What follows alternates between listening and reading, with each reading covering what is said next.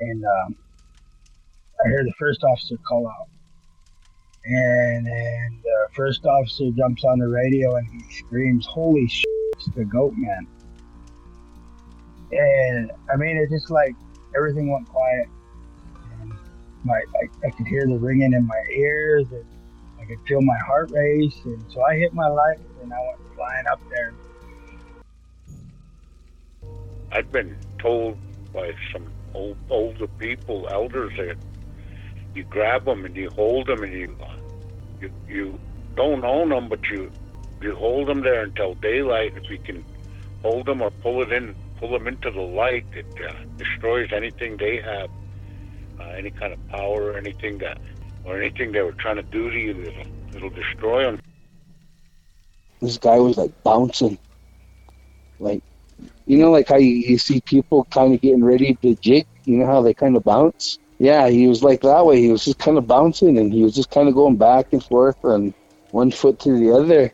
And he just kind of turned sideways, and he turned back over to the other way, and he took off. Holy shit, he jumped in Wanda. This is Lodge Tales. I'm your host, Rod Williamson, and thanks again for joining us on another episode. If you are Native American and you'd like to come on the show to share your strange and paranormal experiences, please consider emailing us at lodgetales@gmail.com.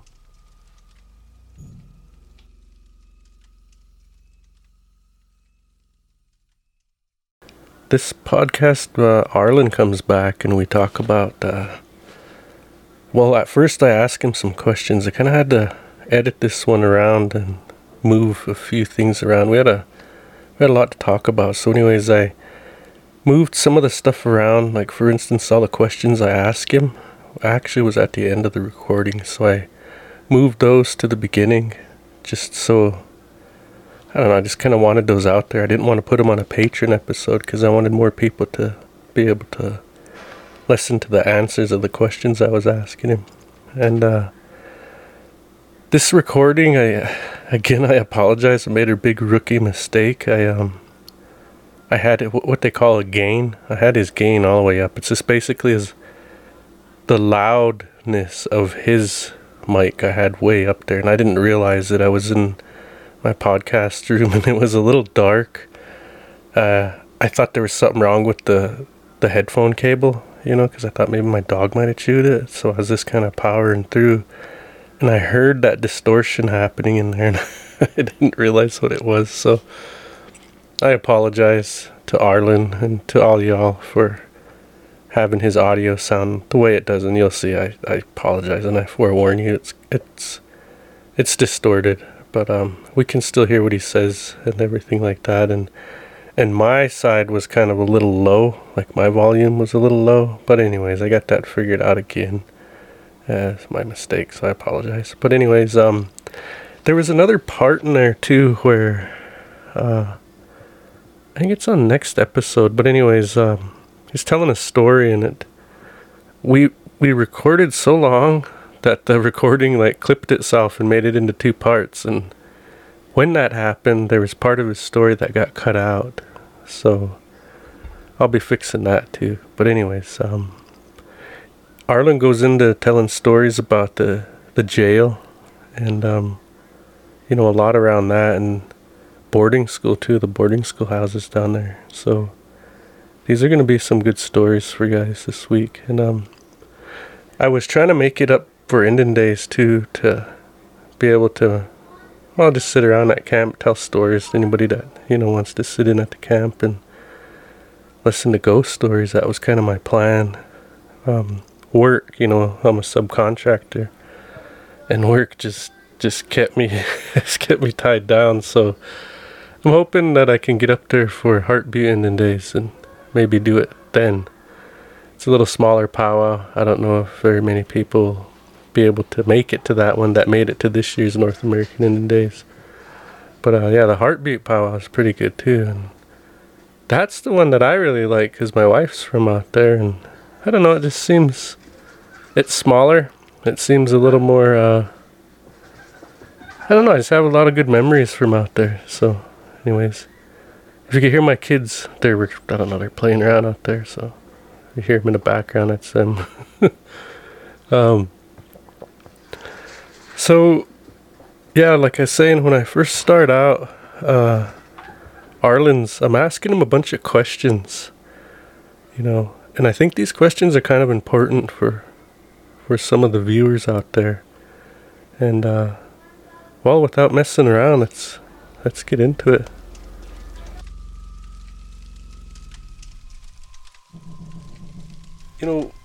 We don't really do the ghost hunting thing, but I know there are people that listen to this podcast that do that, or they want to do that, or they're thinking about it or something. What advice would you give to those types of people, those ghost hunter type people? Oh, about visiting like places around here? Just anywhere in the world, man. There's a lot of people that listen to this podcast. I mean, what advice would you give them if they're, deciding to go out and do this? Let's see here. I mean, talking about these things and stuff is one thing, but going out and finding them and looking for them, that's a whole different. But it's something I wouldn't do, I respect what it is and what it is, Mm-hmm. What is it, what ain't. Like, I respect that. If it was somebody close to me that said, I do this and what should I do? Well, first of all, every time I guess when you get back or you get done, always take care of yourself, cleanse yourself, but at the same time too, you're kind of asking for it when you go in places like that and seek them out, Yeah. Kind of asking for stuff like that to bother you or take, go home with, and because that's one of the most dangerous things, like you said, like in any way. It doesn't have to be traditional or any way, Indian way, in any Native American way or any indigenous way. It can even be like Christian or it's like people when they mess with Ouija boards and stuff like that, Mm-hmm. And when people say, "Oh yeah, you're creating a gateway or some type of portal, or you're communicating with things that you don't understand or know," yeah, I believe that, Mm-hmm. You shouldn't be messing with things you don't understand. Like, some things are best left alone in that way. And but usually, any advice I'll tell anybody is like, well, make sure you always call yourself when you go somewhere. And, always, trust your gut instinct and take care of yourself when you get back. But at the same time, too, though, something happens or you see something or something doesn't go your way, like, well, you're kind of asking for it, Like, the risk. You know what I mean? Like, yeah. Bringing something home or dealing with something that you have no idea about. And then, all of a sudden you're trying to get help or whatever because something's followed you home or something's bothering you, kind of like, no, I'm not saying Indians are. Well, that's kind of what you get, Yeah, that's what you get. We'll get doctored and whatever you need to, but, like anyone else would tell you, any holy person would tell you, leave them alone, Leave them alone now. Yeah, that would be my advice to him. First and foremost is don't do it. Just leave him alone. Don't mess around with that stuff. And but if you're inclined to go and do all that, I basically have the same advice. So cleanse yourself before you go in there. Cleanse yourself before you leave. Call yourself. People might not understand what that is. We talk about it like it's nothing, but you're calling your spirit back with you. It's going to come with you, so it's not left anywhere. And you're not kind of out there and feeling lost while you're without your spirit, because that could happen. So anyways, always call yourself. And another thing that I was taught too is just spit and just tell it, simply don't follow me. If there's anything around here, don't follow me. And I've always wondered what that is. I never really was never explained to me why you'd spit like that before you'd head out, Yeah. I've always thought it was, maybe you're leaving a little piece of you there and it kind of jukes them out a little bit. Kind of tricks them to stay with that instead of with you. I have no idea what that is. It's that old kind of wisdom, I guess, or old superstitions, but they actually work. But Yeah. anyways, that's what I would tell people too. Is first of all, don't mess with that stuff. But if you have to, make sure you smudge yourself off before you go in, and when you leave, call yourself out, spit. Make sure nothing follows you. But the other thing too. Oh, go ahead. Oh, but Well, I was gonna move on to the subject, but if you got more to add to that, go ahead. yeah, it's got something quick. Another thing too is, I know in Picanyway a long time ago, you're walking around and you just find something on the ground, whatever it is. We're taught not to pick it up, to leave it alone. Yeah. And I think because you don't know what it is or what it's attached to. Yep. And you might bring that home. So another thing I was taught is, you find something like, oh, cool, check this out. But the other ways, like I was taught, you're supposed to just leave stuff like that alone. Mm-hmm. And then, of course, when you're walking to somebody, you never split anything. You walk together. Like me and you, see if there's a post in front of us and you walk left, I'll walk left, vice versa. Yeah. I walk right, you walk right. I was told we don't split things. You never split things. You're walking together, Yeah, those are just like things that I guess that go along with that. Next thing I was wanting to kind of ask you is, so we have different levels of stories, right? Like those old traditional stories is what I'm referring to, and so the first one is for the kids. You'll tell stories, could be whatever story, but those old traditional stories. But it's just for the kids. It's kind of like G-rated. Then you'll have a story for everybody. That adults. Everybody can. It's kind of the general. The next one up, I guess I'd say it's more of kind of adults, but for everybody. And then you get that last story, last version of that story, where I guess it's told on I guess you'd say a high level, where you only get to hear that story if you're being transferred that right, or you're a part of that society, or whatever it is, whatever you need to have that story told to you for. Could you talk a little bit about those levels and why they're there? So like a child story is just your general, because kids are always learning. You don't want to, I guess, sometimes go into too detail where they don't understand. Don't whistle at night. Don't look out the window and at night and stuff like that. There's certain things, and especially if you belong to some of these societies where you're part of them, they have their own rules, that you can't do. And it's very important that, as kids, like on Blackfeet Way a long time ago, we had societies when we started life and all the way till the death, You start with chickadees, like the Nipomo cakes, and that just teaches them the basic, teaches them protocol and stuff, because in Blackfeet Way, you're very strict. Protocol, right? Protocol for everything. There's protocol for everything here, and it kind of teaches them that. And there's a reason. To me, it's like there's a reason and rhyme for everything, And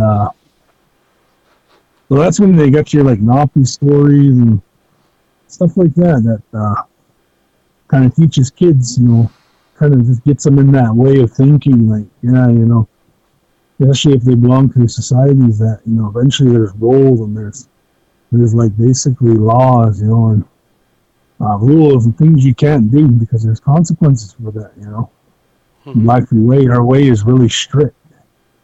And they emphasize that, it's strict. It has to be this one way. You can't make up stuff or anything like that, So you're kind of teaching them young, and you teach them lessons, that'll help them in their way, you know what I mean? Especially as kids to kind of help them understand. That's the way I see it. Like Napi stories, Yeah. And then their lessons, and then of course what'd you say, the middle, kind of like the middle of it, like the everybody story. Yeah. There I think it's like more like your I don't know. I guess like I would tie that into like the serious stories, like you said, the transfers or like part of the societies that you're not supposed to, disclose in this way, like over the phone, or just like tell somebody, or because it's like going into a ceremony and taking pictures of the ceremony, Oh, which is really forbidden. Like you don't do that. mm-hmm. There's no need for that. It's kind of like that. Basically, the serious stories and stuff is like the experiences that you've seen or heard, in your own accord. You just don't push. You just don't go and tell everybody, and put it out there. For some things are meant for just you and whoever else. Yeah. And that ties into both like that middle question and the serious question. Mm-hmm. Like there's definitely boundaries there when it comes to the serious stuff. Like we talk a lot on this Lodge Tales about things and stuff like that, but but it's mainly stuff that will, to me, when I talk about something, it's mainly like to spread knowledge, like just so people understand. And maybe if it's like a thing I can say, well, somebody will know, somebody will understand, or somebody will learn, learning. Mm-hmm. Oh, okay, I've never heard that before. That's that's interesting, or that makes sense. And but I'll never step those boundaries where I'll say something I'm not supposed to, and then get reprimanded for it later. Like Yeah. I'm pretty good about that. And but like you said, it just depends on the situation, the questions, and if somebody like really wanted to know something. It's always good to approach somebody that you think, can ask them that would know, Mm-hmm. No matter, because if anyone approached me and asked me for something, if I had the answer, yeah, I'll tell you, but if I didn't, I'd point you to the direction, tell you to go ask, Yeah. But there's no such thing, as a silly question or anything like that, and when it comes to these stories and stuff, a person can basically tell what they want, you know what I mean? That's their right if they want to share their experience and stuff. But when, like me and like, when it comes to real serious protocol and stuff like that, we won't really, disclose all that, and it's not our place, Yeah. Especially to say, how a ceremony is run and stuff like that. No, we don't, Yeah, of course we don't do that. You can tell that. Which that brings me to my next question. What say there's some, I don't know, I guess some natives that are getting back in touch with the old ways, and they're trying to come back to it. You know? Like say they might have moved off to res. Heck, they might even still be on the res all this time, but they're just trying to get back to those old ways. How would you tell them to approach that in a good way, like what advice would you give them to seek that out? The first thing I'd do is, like, if they came to me, and I happen to know people, happen to know and understand things, like me, I would be like, like we talked about earlier, I only know the Blackfeet way, the Picanni way, Mm-hmm. I just know that way.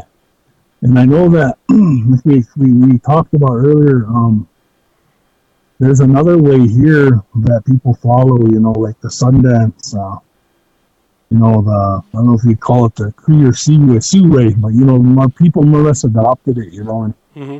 some people that way, I can't speak for them on that side, and, but I can speak for, the Picanni way, the way I know and the way I came into it.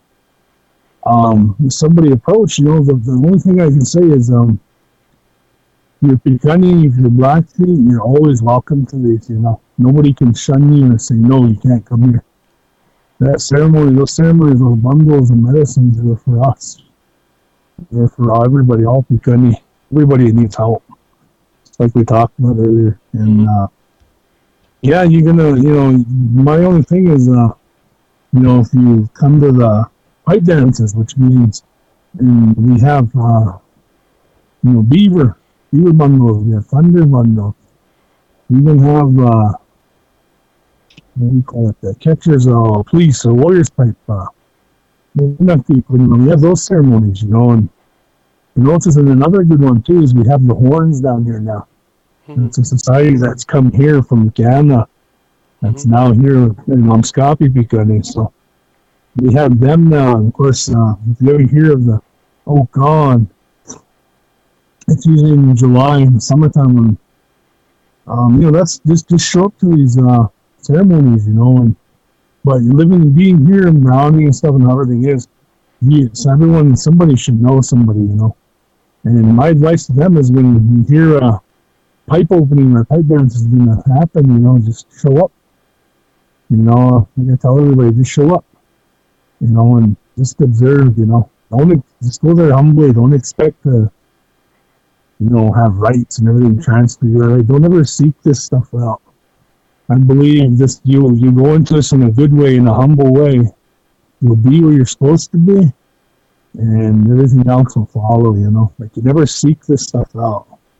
Go. If your heart's good on it and you're set on it, go, you know. Yeah. And once you're in these ceremonies, you'll sit there and you'll learn, you'll watch and you'll learn. You'll learn how everything's done. In Black Freeway, I know there's protocol for everything. Protocol and rights, like, you know, there's a right way to do everything that has to be done the right way. That's why I say, like, Black Freeway, Picani, it's really strict. And so please, you know, if anyone goes in a good way, go with an open mind. You know, and but I can only speak for the Black Freeway. I can't speak for the Sundance and stuff like that, you know, because I have no idea other than what I've been told from that way. And so if you were going to go that way, I would recommend, you know, somebody who knows those ways, you know, and approach them in a good way. You know, it's like somebody to approach me in a good way and say, hey, Bots, how do I get more into our ways, you know? Mm-hmm. And a lot of people, I don't know why, they have a misconception that traditionally, you know, before traditional, we dance like the powwow. I don't know where that comes from, but have you ever got that? Yeah, I've seen that. Yeah. Like they dance, like you dancing, you know, and it's like, no, you know, the powwow is just a social event. Yeah. There's nothing traditional like our way of life in that sense goes to that, you know, and there's nothing like that. It's just a social event where people get together and dance and have a good time, you know. Mm-hmm. But our ceremony way of life is way different. That's serious. That's our way of life.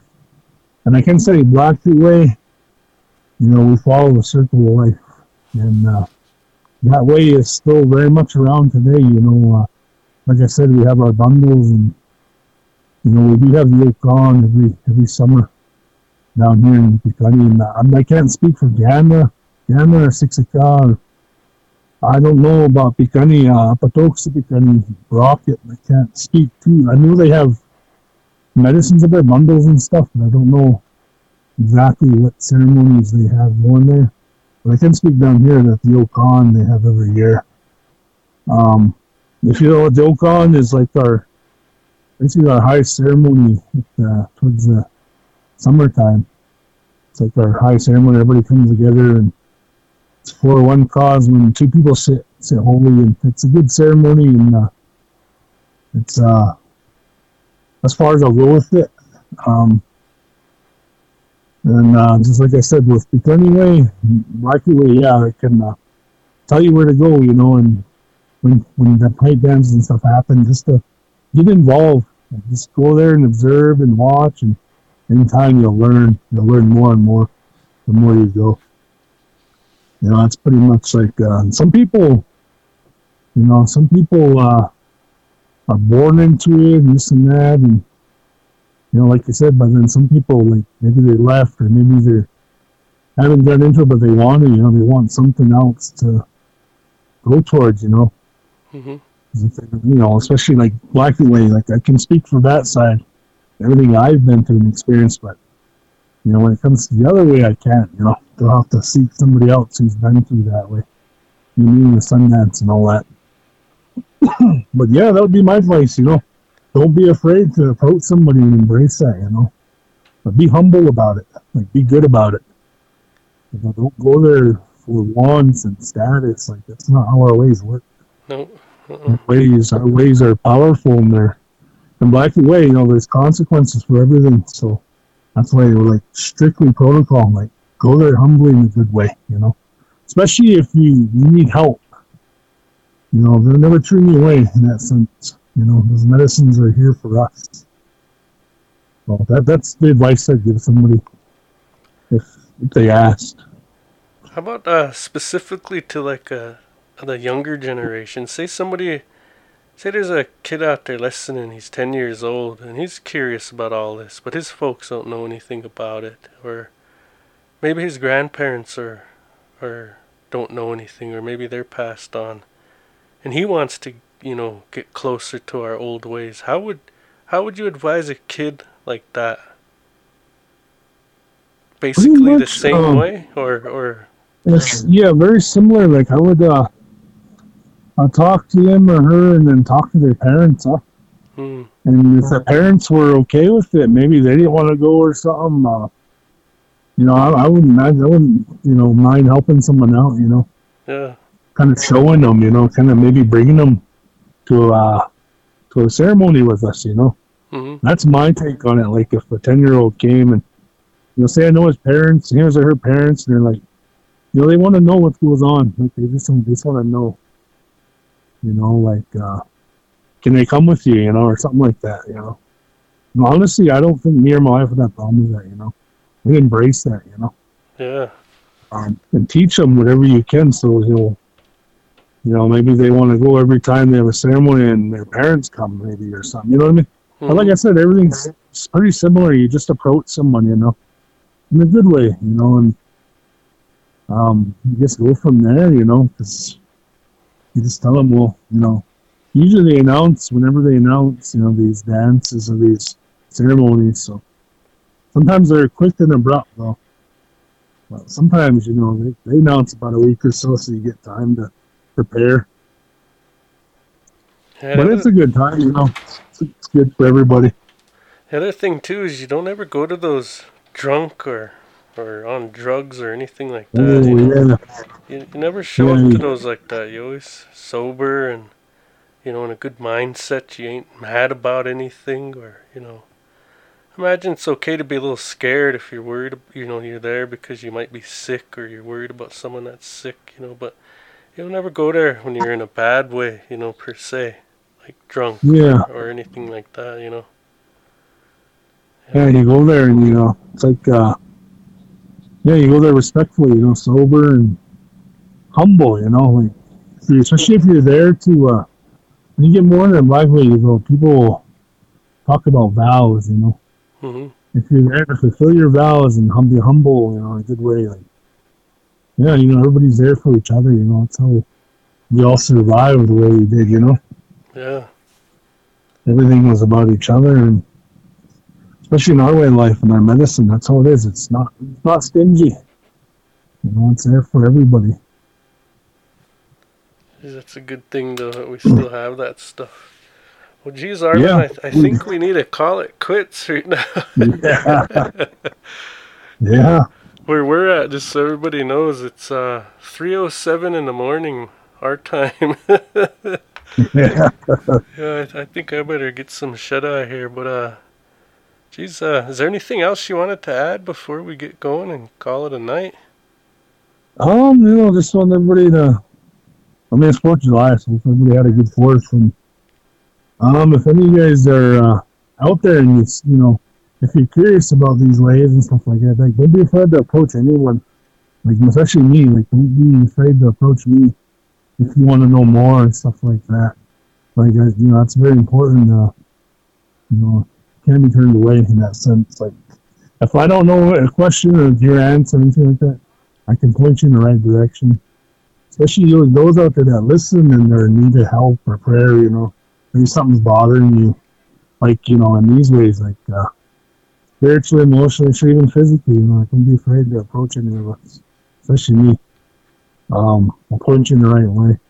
And one way these ways being traditional teaches us is how to take care of ourselves in these situations so nothing bothers you.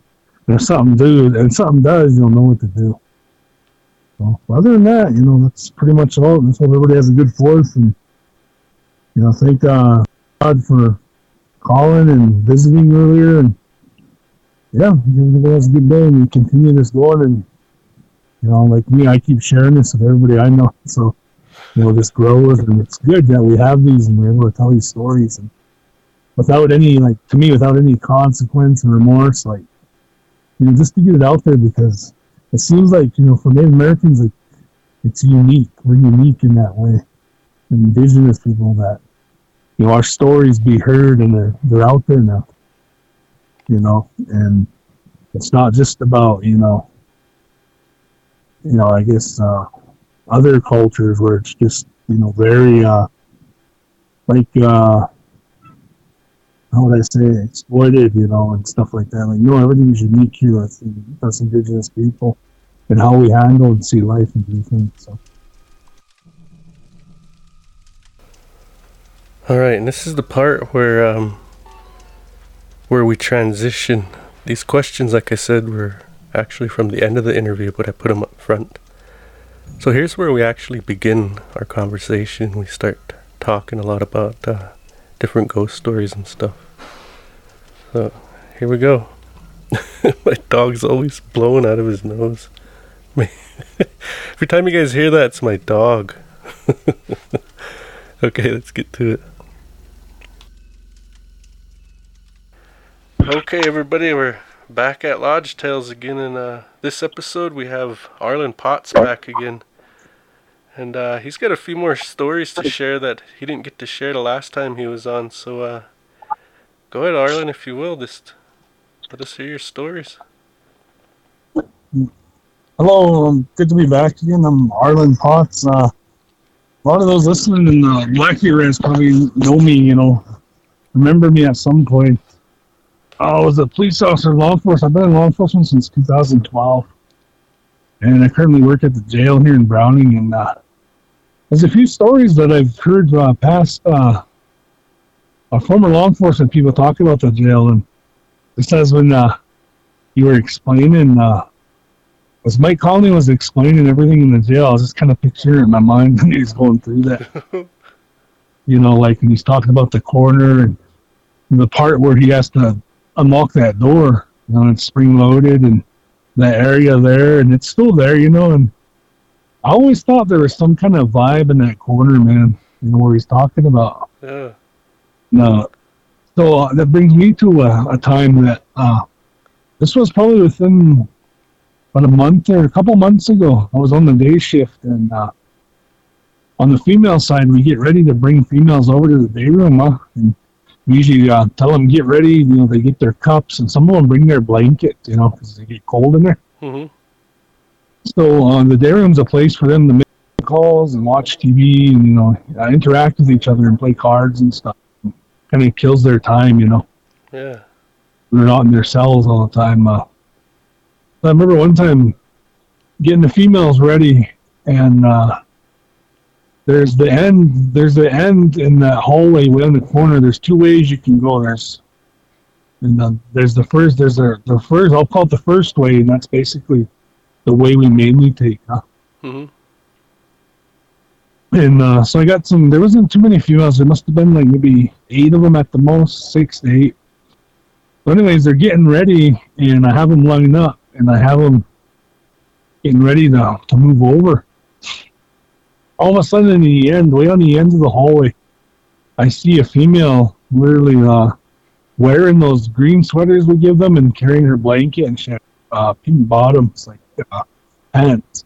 And I don't see no face. I just seen her turn left face, and then just kind of go around that corner while those girls are lined up getting ready. And I'm like, hey, come back here, And those girls are like, who you talking to, And I'm like, are all you guys here? And they're like, yeah. I said, good. I said, oh, it don't matter. I said, I'll meet her over there. We'll meet her over there anyway, because there's 2 ways to get there. Mm-hmm.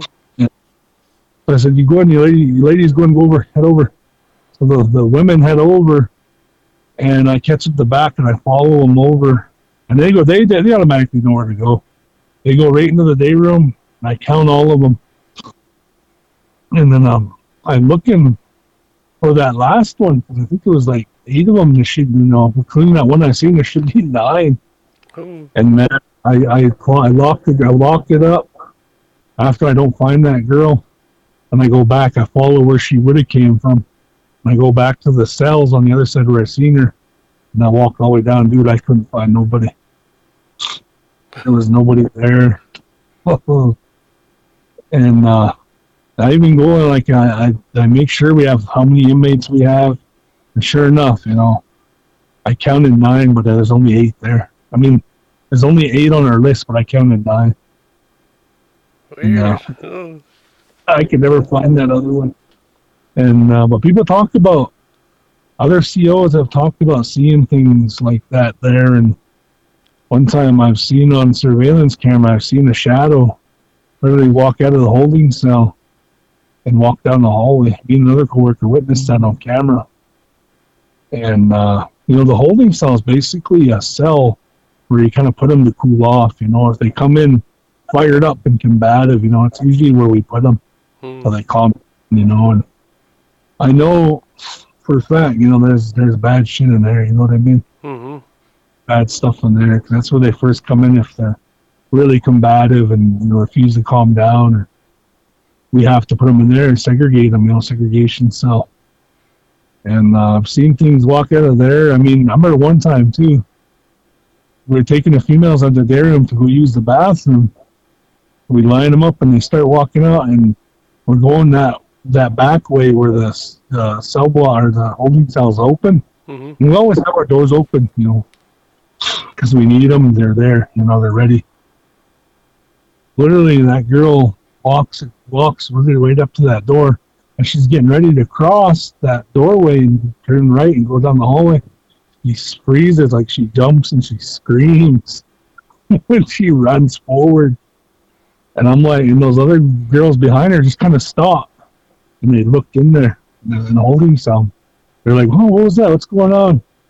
And I catch up to that one that's freaking out. And she said she's seen somebody in there. Just standing there or something. Oh. And it freaked her out, man. She was legit. Like, she's been there a while. She ain't like coming down or anything like that, Yeah. She's been there a while, so she knows what's going on. And when she freaked out and she saw somebody there, and she said she didn't want to deal with it, so she ran around that corner. Those other girls were looking, and even I looked through there as I passed it, and there's nobody in there. So there was this, I was like, well, and then kind of, I just kind of said, I said, don't worry, ladies, you guys will get used to it. It's just, there's a lot of stuff goes on there. It's like normal to us. And another time too, like I was sitting there doing control, and the control was control is basically your computers and stuff like that, right? Logs and all that kind of stuff, paperwork. Mm-hmm. So I'm doing control, and the other COs are in the cell block doing whatever they're doing, whatever chores or whatever they're doing with the inmates. And I see a figure standing by the main door to the control room, a large figure, a quarter of my eye. And by the time I see him, I turn left, he kind of walks forward, like out of the doorway. So he's gone, and I yell at one of those COs, and they come around right away. He comes in there. I say, hey, dude, was there somebody else back there with you too? And he's like, no. So check that little area and check there's nobody there, dude. Jeez. But then I've heard other CO stories too of that jail. One of my good COs, she recently retired, but she ever comes on yours, that'd be one. I'll give you information. She'd be one to have come on. And she's worked in corrections like 30 years. Oh. Be one to come on and probably tell you some good ones, Yeah. about that more than I would. I've only worked in corrections for maybe 2 years, going on 2 years now.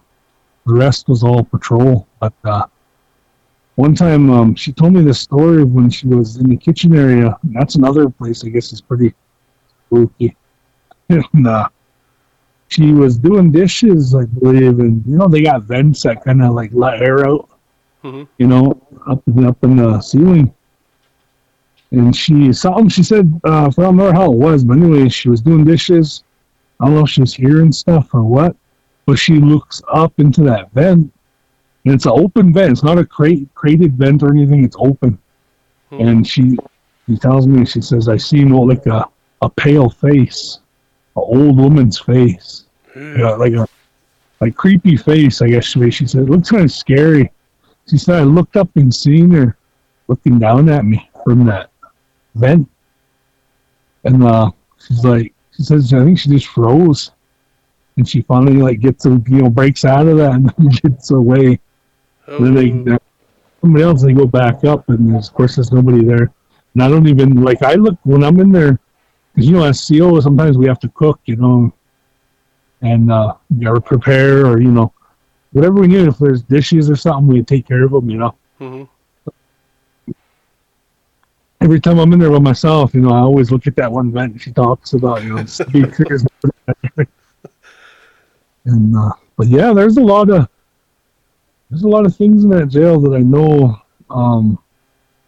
people see and do. Just like another coworker, this happened about maybe 2 months ago. A coworker brought back the cart we used to bring the inmates lunch trays on. Yeah. And we just finished serving out lunch, and he's bringing it back. And actually, our cook is actually like the one that cooked is actually visiting us. Huh? Uh-huh. And she's actually like in the same area we're at, and he brings it back, and he's like, I said, all right. He brings it back, and he comes back in, and he walks the door, and he's like, oh, holy yes, what are you doing here? And the cook's like, what do you mean? Like, am I not supposed to be here? He's like, no, I thought I just gave the cart to you. Like, I literally handed it off to you. You said thank you, and I walked up here, and here you are. Oh. Yeah, he said that.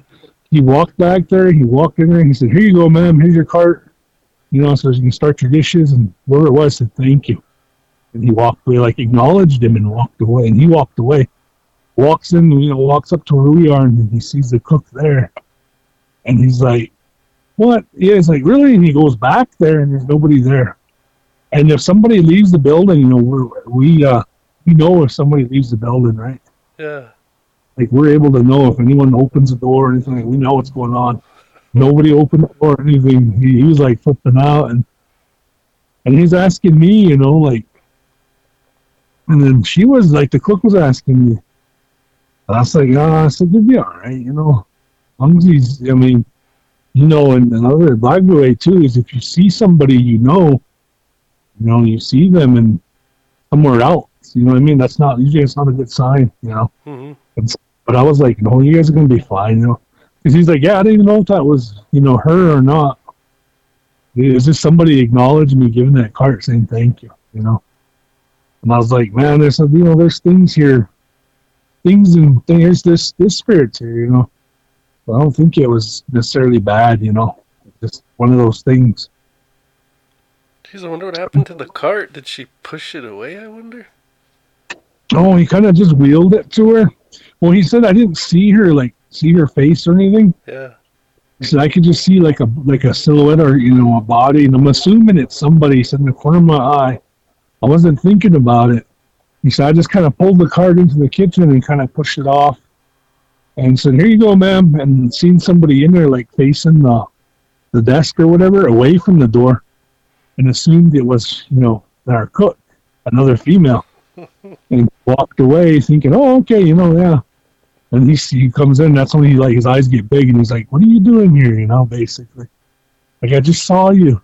And so she was asking me, like, should I be worried or anything? I was like, oh, you'll be fine. I don't think he's seen you. It was just somebody else.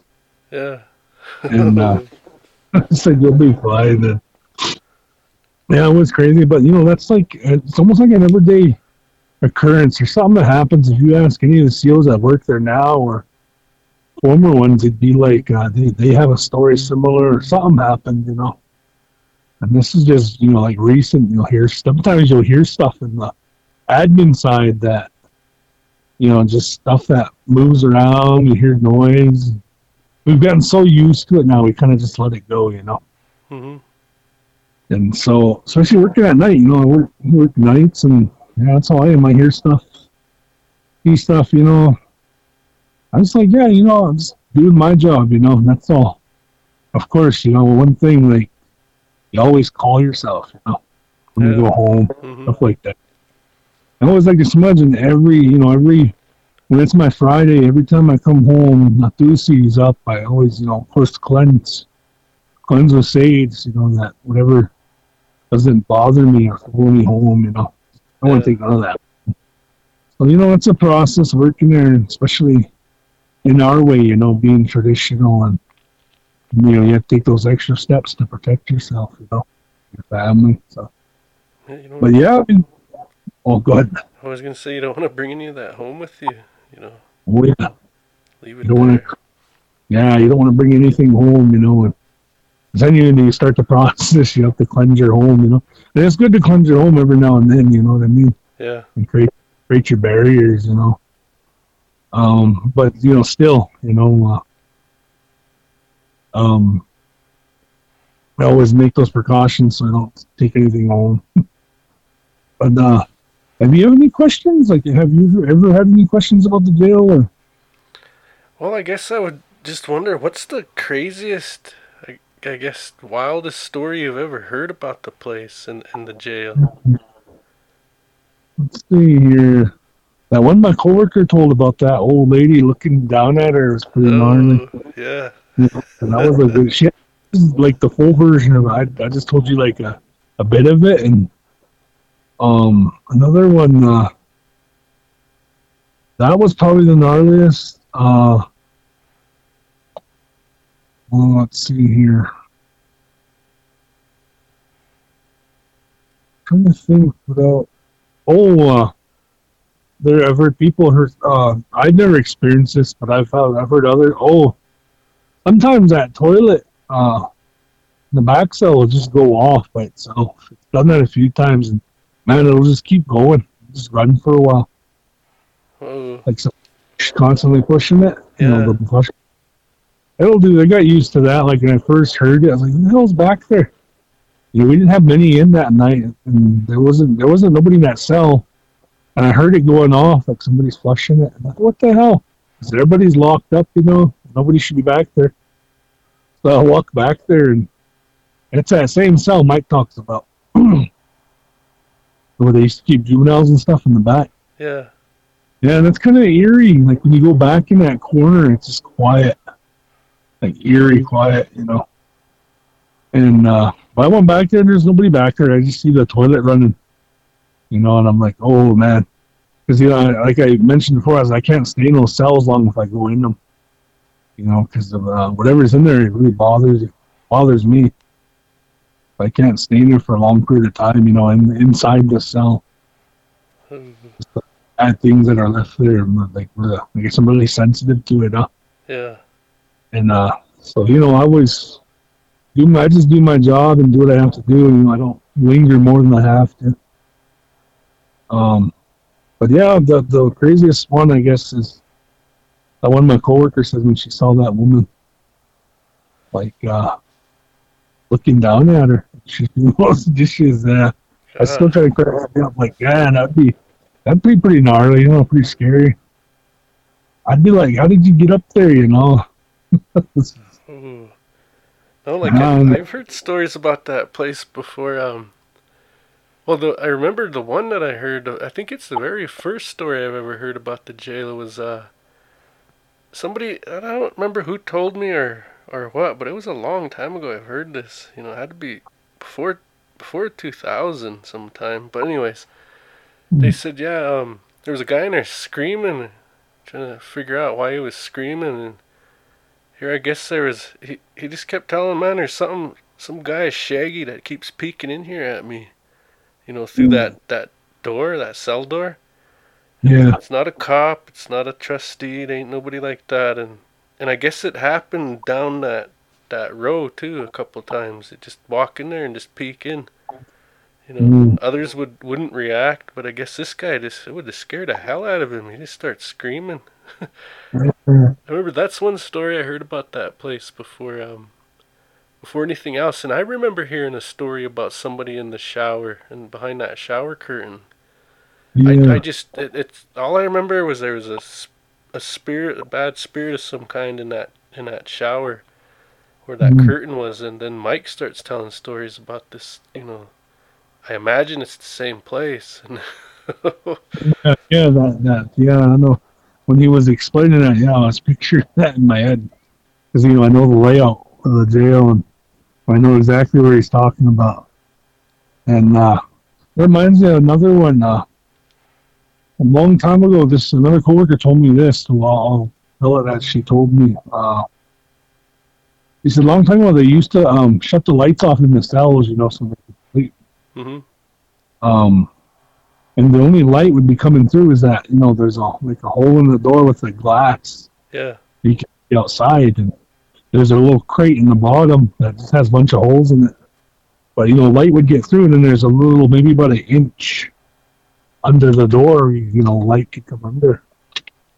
So, anyways, this it was on the male side, I believe, and she didn't mention names, I don't think. But anyways, the inmates inside there were complaining to the CO that, hey, can you leave the lights on? We'll just sleep with the lights on.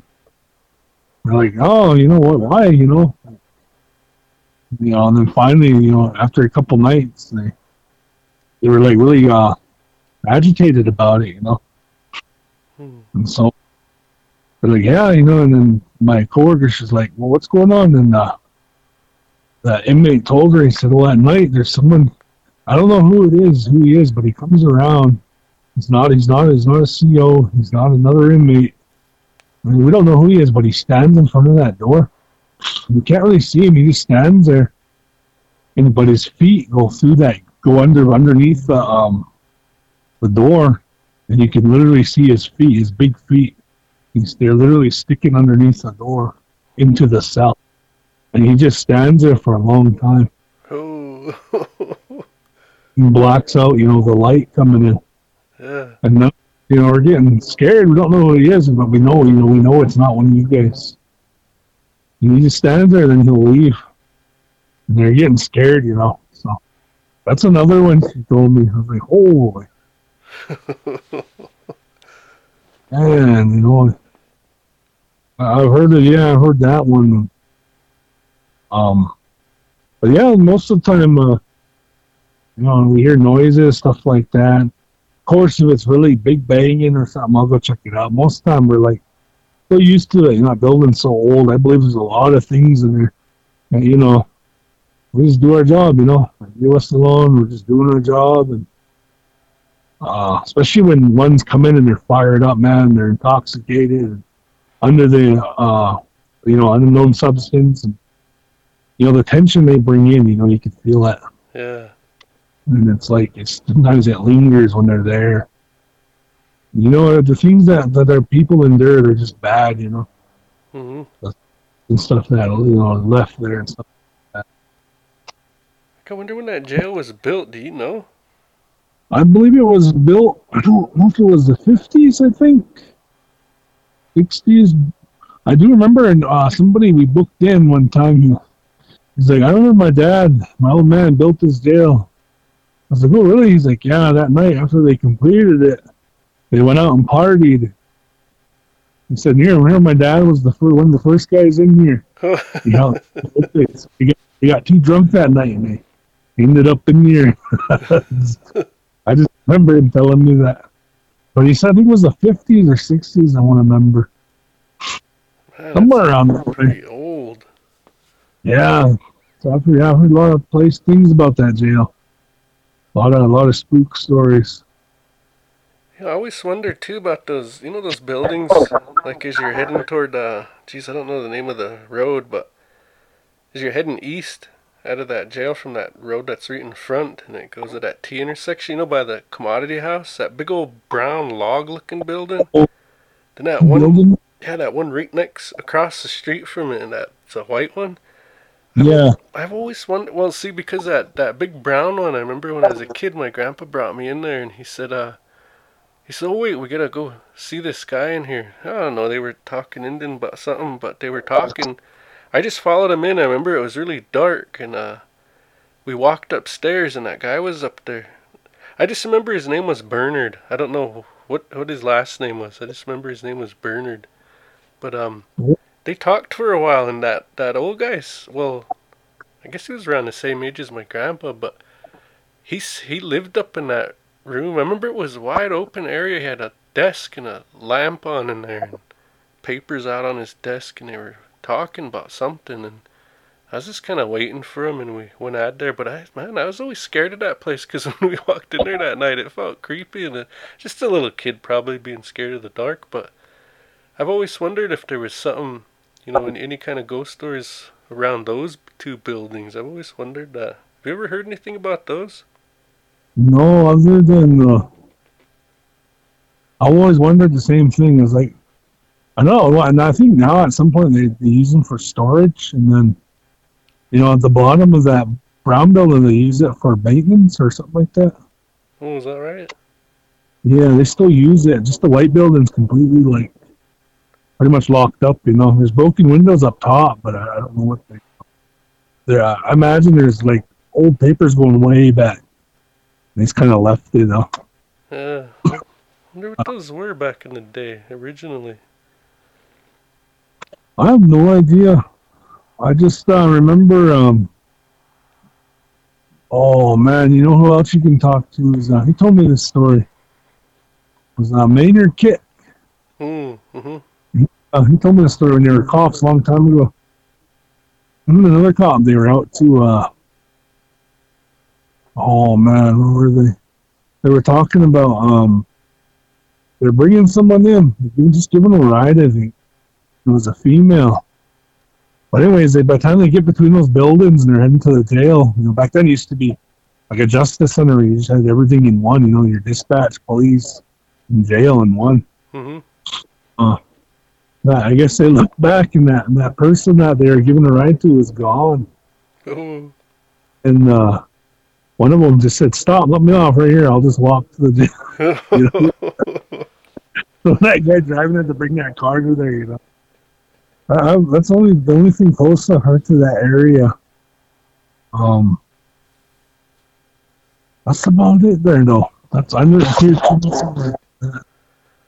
I've heard a few stories about people picking up hitchhikers and them just basically vanishing, Yeah, I've heard the same thing, too. That they would be gone by the time they get to a certain point. Or one time, my grandpa and them, I guess they were, what was it, going to town from Temed, and when they get up on top of that Medicine Hill there was three hitchhikers back there. No, there was two of them. That's right. There was two hitchhikers. My grandpa was with somebody. I want to say it was Francis Potts or maybe even Al Potts. Oh. But he was with somebody. But anyways, they said, "Well, get in," and they got him in, and you guys want cigarettes and whatever, and they give them cigarettes. Well, as they got closer to town, they got over Spring Hill. Somewhere in town there, before the Y, they asked to get off. They said, "Oh, this will be good right here." But here when they got off and they pulled away, they were looking back and there was three of them instead of two. But just two got in. If I remember his story right, that's how that one went. Wow. Yeah, so not just picking up disappearing hitchhikers, but picking up extra, not knowing there was more there or whatever. Yeah, that was that story I heard about that. Yeah, Arlen and I will continue our conversation on the next episode, and for next couple weeks here, we'll have part 2 of this one out. It's actually part 4 of all of his stuff that'll be coming out on the next release. So I hope to see more people reaching out to me, in the future. Like I said, if you guys are worried about being recorded on your voice recorded, don't even worry about it. Just email me a story. I can take your story and just read it, And we don't have to tell your name, nothing like that. We can make it be like, all right, there's a person from the Blackfeet Res, and they'd like to share a story but remain anonymous. So here goes the story. And if they decide to put names in there and they want to remain anonymous themselves, I'll change the names too. It's no big deal. We could just change them all, but we just want the stories out there, you know what I mean? The experiences and stuff like that, and not trying to make anybody uncomfortable or anything like that. It's kind of totally against the whole show. We just want to hear more ghost stories. It's kind of what it boils down to, and different things like our ways of life. Those are really good insights to share as well. There's a ton of podcasts out there that I'm not bashing other people that are doing podcasts. I know how much work goes into them, and I think it's a good thing that they do. When they're trying to put these podcasts out for themselves, it's a lot of work. So but what I'm saying is, a lot of times, like I just found another podcast, and I won't mention it, but I found it over the weekend, and I was trying to listen to it, but again, it's two non-natives talking about native stuff, and it's just, they make fun of a lot of it, and they really don't know what they're talking about, and their stories come from books. Oh, I did the research here. And so they're just regurgitating what somebody, wrote long time ago. And a lot of that stuff comes from non-natives.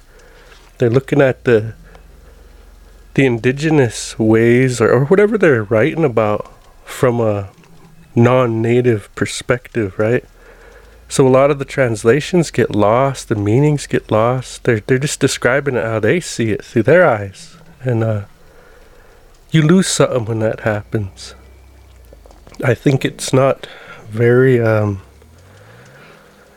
would I say it? It's always lacking something, right? Like the depth or the understanding or whatever it is. And more often than not, I see them cover that up through humor. They'll try to make fun of what they're talking about.